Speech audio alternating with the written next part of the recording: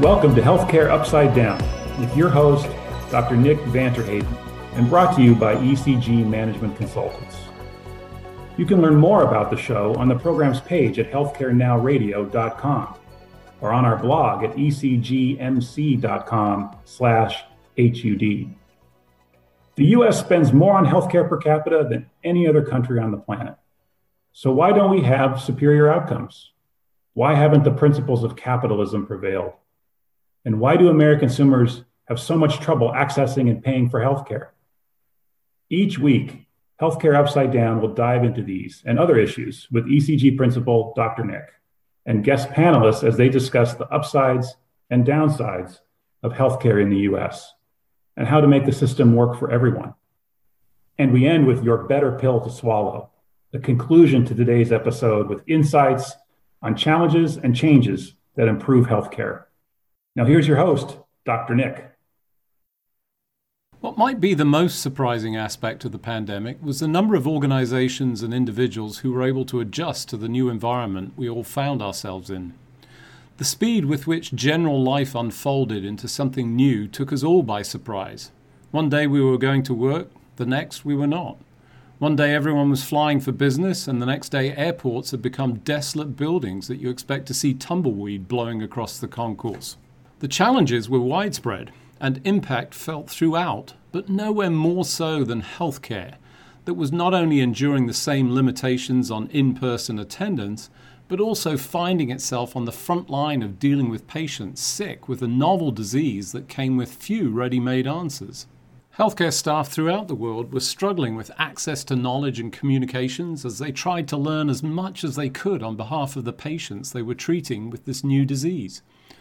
Grassroots efforts built disease guides online using shared resources. An unofficial WhatsApp group exploded into existence, quickly reaching the technical maximum number of participants as details of these resources were spread by word of mouth. Frontline staff had a clear direction, and as we saw, the world was filled with heroes who wore masks, surgical scrubs, and white coats.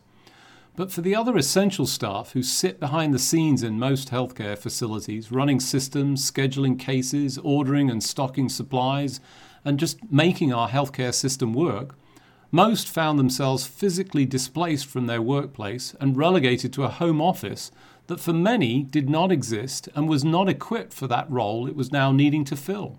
Moving resources and support remote while finding your own work environment moved remote was filled with challenges and barriers.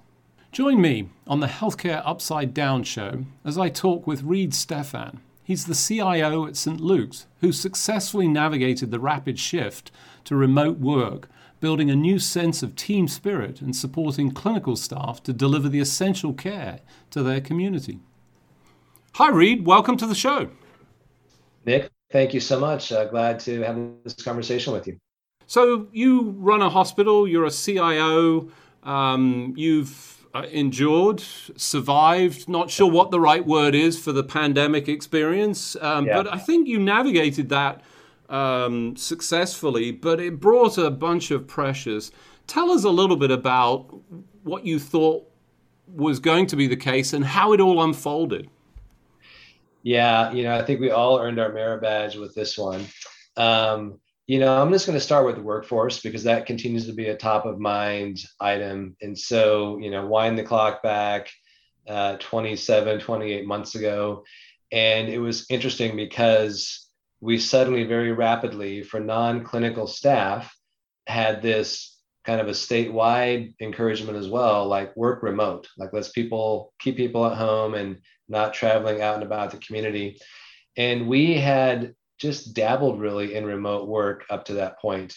Luckily, we had some good infrastructure in place in the form of some collaboration tools like Microsoft Teams. We had, a good cache of laptops and equipment to send folks home with. So we really rapidly went from an average of, maybe 100 to 200 people kind of connecting concurrently remotely to close to 1,000 to 1,500 kind of in peaks, seemingly overnight. And so the initial focus was, how do we make sure the technology functions? Like, how do we make sure that the VPN tunnel has enough pipe to handle this volume now? How do we make sure that people then at home have connectivity they need to do the work that they need to do? Like we have to give them some guidance so they know if they have to maybe request additional speed from the ISP. And then we had to think about things we hadn't thought about, which is, how do we help an employee secure some of their personally owned equipment at home, namely their router for their internet connectivity, knowing that there's all kinds of models and makes that are out there. So we put together some really simple best practice, FAQs for employees to adhere to, but also operated with the idea that we're just going to have to assume that's kind of a hostile network in their environment. And so there were certain things we didn't support. We didn't support printing at home. We made sure they had to come in through a secure VPN tunnel. We had endpoint device tools on their laptop so we could really kind of monitor what might be happening there. So we got our arms around the technology aspect really quickly. And then the next thing that manifested itself that we hadn't really thought of deeply was just the cultural impact to then suddenly going from office dwellers to home dwellers. And how do you maintain the serendipitous relationships that happen at a printer or at the coffee station? What we found was that individual teams actually started to bond more closely than they had in the office because they were doing daily huddles. And in the daily huddle, you would see someone's background picture, or you would see an animal walk in the background or a child. And so people made more human connections than they were in the office. But then we noticed that inter-team dynamics, silos kind of slowly started to grow and those walls thickened because the work became much more transactional between teams. And so rather than, I'm going to go ask Bill for this, it was like, okay, I've got to ask the cyber team. And those guys, like they say no to everything. So we've had to be really intentional about acknowledging that risk and then learning together, like, what are things that we can do to create connections and avoid that challenge then of this siloed mindset between teams. So that's been an ongoing conversation. It's still something we're mindful of today. It's a little bit easier now that we're in a hybrid model and we've got days where folks are in the office, but it's still, I think longer term, that's still a potential challenge for us to work through. And then you throw in onboarding new employees who then don't have the luxury and benefit of any historical relationships. And it takes them potentially longer to develop those because they're just not in physical proximity with people like they were in the past. It's interesting you bring up that sort of initial rollout because as I think about that and technical support for individuals that are remote, and I'm just going to call out my mother who I was tech support and I was remote. We're talking country remote. Yes. And probably one of the most difficult, frustrating experiences, even with FaceTime and video activities, it was a challenge to explain things to people that didn't have sufficient context. Yes. How did you manage to navigate? It sounds like the sort of foundation of decent knowledge base that people could access, maybe distributing. What were the sort of key elements that really helped people successfully emerge from that with a good setup and feeling like they had, sufficient connectivity to do the job that they were being asked to do? Yeah, it's a really great question and certainly a hurdle we had to figure out how to get over. Sending, field services folks to someone's home, one, we couldn't scale it. Two, there was some HR and some other kind of concerns just about that, which is understandable. So we did our best to, as you described, provide a nice knowledge repository. There was a multi-group that came together and put together a remote worker playbook that had just, in one resource, a lot of tips and tricks, a lot of pictures, some visual kind of learning guides as well to assist people with the simple things like, here's how your laptop, here's how you connect it to an external monitor with an HDMI cable, which, maybe to you and I, you don't need a guide for that. That's so easy. But there were folks where it's like, what's an HDMI cable? And so you have to start at that lowest level of maybe familiarity with the product set, and not just words, but like pictures and maybe even some videos that kind of show people how to do it. So we found an omni-channel approach worked really well. They could always call the help desk, but we wanted to avoid that load on the call capacity. Also recognizing that there's maybe limited effectiveness trying to verbally explain something to somebody in their home. So that was a path, but then also the self-help guides, some self-help videos. We also then within teams identified super users. So for example, the accounting team, there might be an accounting employee in that group who is really tech savvy. And so he then kind of, or she volunteered as the super user for their group. And that was then a phone a friend that team could have, someone they know, someone they're familiar talking with. And that worked out really, really well. Yeah, I like that. Phone a friend. Interesting IT support sort of opportunity. Clearly, providing that sort of foundation, I think, made a big difference. The visual, and you talk about HDMI, and I'm pretty sure there's more than one version of HDMI. I'm just going to say, because I feel like even with my understanding, I've been flummoxed by that. So, tremendous sort of, I think, infrastructure and support with super users. Now you have, okay, so you've managed to do that. And I'm thinking of clinicians specifically, because not all of them would necessarily have that familiarity. It's not, for many of them, it's almost, I don't want to, I don't care. But you've also got a security issue. And I heard some things, specifically treating all endpoints as threat vectors, I think, which... Okay, so that's a different interaction. But you also talked about some monitoring, and I've certainly seen people resist that, not least of all because it feels, that's invasive. What are you monitoring? What are you doing with that information? How did you handle that? Yeah, we have a saying on our cyber team, like, never waste, a good crisis headline. And unfortunately, or fortunately, there's no shortage of headlines out there of healthcare specific cyber attacks that result in a data breach or a ransomware incident that are costly, but also incredibly, incredibly impactful. So we really just approached it from an enterprise risk management perspective. And it was on this hand, we got the risk of this day and age, we know that attackers, they're not breaking in, they're logging in.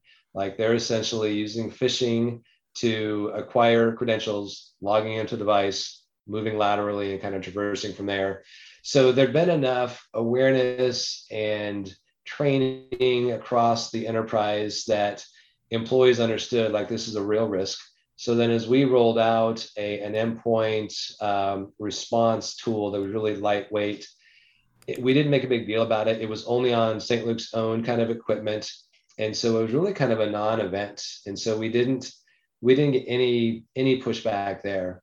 Now, when it comes to a personal device, like for someone's cell phone, if we say, okay, you can use a cell phone to access your St. Luke's email, but we're gonna install a client on there that's gonna let us containerize and control what you access. There was pushback there. And our approach was, that's valid, but it's a privilege to be able to access work content on your personally on mobile device. And to earn that privilege, this is the expectation. This is the contract that you kind of essentially sign. So it still gives people the choice. Like it's not required that they access email on their phone, but if they want to, these are the rules of the road. And that's worked for us relatively well. I think a decent approach, and I would assume if there's a need for remote access on a device, there's even the potential that they could get a corporate provided device if they didn't want to use their. So I think options, in that sense, provide a better path, less resistance. You talked a little bit about the walls, and I couldn't agree more about the sort of connectivity. In fact, even more intense because we're much closer. The visual I always talk about is it's like you're face to face in a meeting with 5 or 6 people. So you get to know them better. But that cross-functional piece you talked about, the walls. How did you go about breaking that down? That must have been a challenge.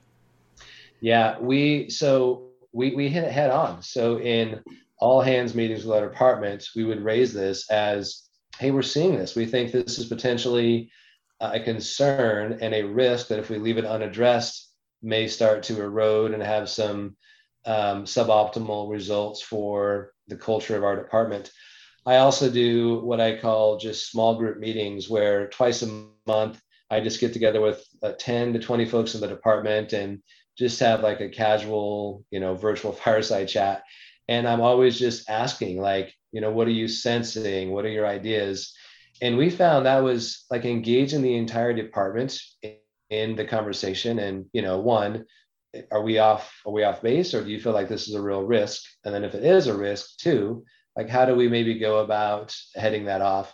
And so that was just a wealth of perspective and ideas then that came in from the department. And then as we executed on some of those ideas, like, we had vested participants.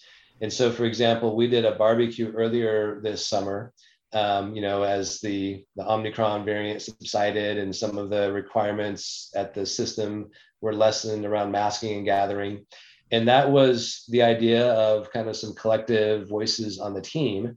And so it was a great event because it was funny because I was walking around, there was probably 200 to 300 folks at this outdoor barbecue. And I heard things like, dude, like, you've gotten old, or, I didn't know you were so tall. People that had never met each other in person. And so it was fun to kind of see those human connections occur. And then we've tried to create a workspace that as people come into the office, like, it's inviting. There's, some of the fun things you have in an office. Like, one of the things was we want to build an arcade machine that we put in the office. And so we carved out a couple $1,000 and sent a group of 4 or 5, folks that have done this before, and they built an arcade machine and they designed graphics and skinned it out and the software to run like 2,000 arcade games. So just some fun things then combined with just normal work activities to create those human connections so that, again, people refer to each other by name versus by a team or a function name. But I think the secret sauce for us was not trying to have my group of senior leaders sit in the conference room and figure it out, but like, this is a department problem. So let's bring the department along in solving how we address this. Yeah, I like that. The mutual task around a non-work related problem of building an arcade machine sounds like fun. It's something that I would definitely want to come and visit and play some of my historical Space Invaders and all of those things that were super simple at the time, but never felt it when I was playing. So you've successfully navigated this. I think it sounds like there's a decent balance. You've had the in-person, which is, I always describe it as height assessment opportunity, because that's the one thing you don't know in the matrix. Telehealth was the clear, everybody needed it. You rolled that out. I think it sounded like there was a big uptick of all of that. But what were the other top 3 projects that you had that you continued to focus on through that? Cybersecurity was an ongoing focus for us. We accelerated. We had a 2-year plan, and then the team came forward and said, based on the risk that we're seeing and the threats that we're assessing, we can't wait 2 years. And so we went to the board and compressed that into 6 months, which meant more funding. So we had to bring in some contractors to help accelerate the work. And that's one of our top system risks. So that was there. Another one outside of the telehealth arena was being sensitive to workforce fatigue, especially like clinicians who are just exhausted and still today are. So we really try to create a center of expertise around automation, intelligent automation, and process automation, and identify those copy and paste type activities, the elements of someone's job that kind of suck the joy out of them because it's so repetitive in nature and it has to be done, but they don't feel like they don't drive great value and it's not operating at the top of their expertise. So we've looked at ways to automate those repetitive tasks out of work to free up capacity for employees to work at a higher level of their licensure or expertise, or maybe just to give them a little bit of a break in their day. And so those are the top two. The third one is connected still to the workforce thing, really focusing on figuring out this hybrid balance. We rejected extreme kind of views. One is be in the office 5 days a week. We're going to have pressure monitors on your seats to make sure you're there. The other one is we're going to sell all of our buildings and everyone works remote. I think those are both problematic. So trying to find that middle spot of giving employees flexibility, which is what they want. So really trying to thread that needle so that we didn't lose talent based on having them come to the office just for the sake of coming to the office. So I think a good blend of projects and direction. As you look back, do you have a good sense? I mean, the automation especially, I think would be a winner no matter what was going on. It sounds like that would be a real positive impact on workforce retention around clinicians and so forth. Have you seen that relative to the industry metrics, which are, all problematic? Yeah, we've seen it in shared services functions. On the clinical side, we're like everybody else. Like nursing is such a challenging staffing model right now. We have a lot of travelers that are still on site today just to fill the need we have for the nursing capacity. We've had nurses who, have left the profession just because of the strain and stress of the last couple of years.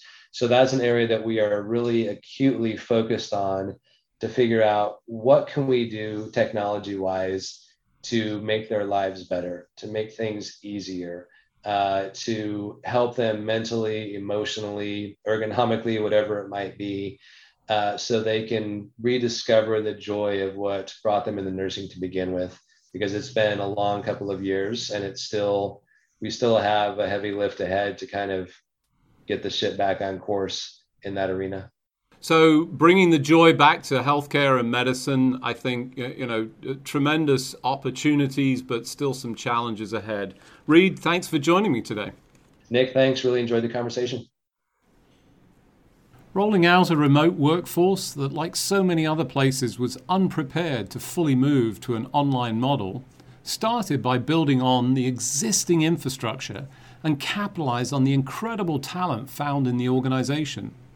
Building a robust set of guidelines that provided basic information to staff struggling to navigate a new world and not fully equipped or conversant in technology was foundational. Capitalizing on the changes to build a different community became an added strength and one that helped build stronger, more resilient teams.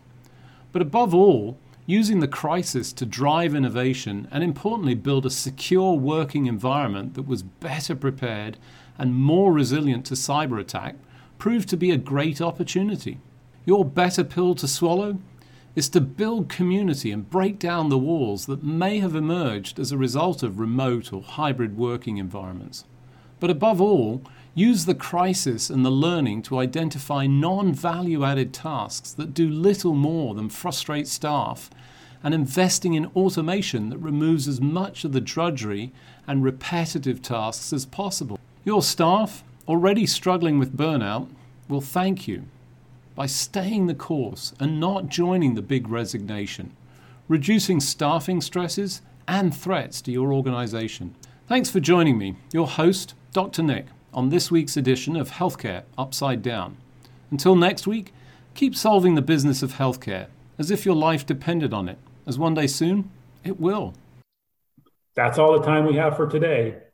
You can find all of our episodes on your favorite listening platform by searching for Healthcare Now Radio. Also, check out our blog at ecgmc.com/HUD for summaries and commentary from each episode. Follow our show's social hashtag, HC Upside Down. And join us each week as we work to solve the business of healthcare for everyone.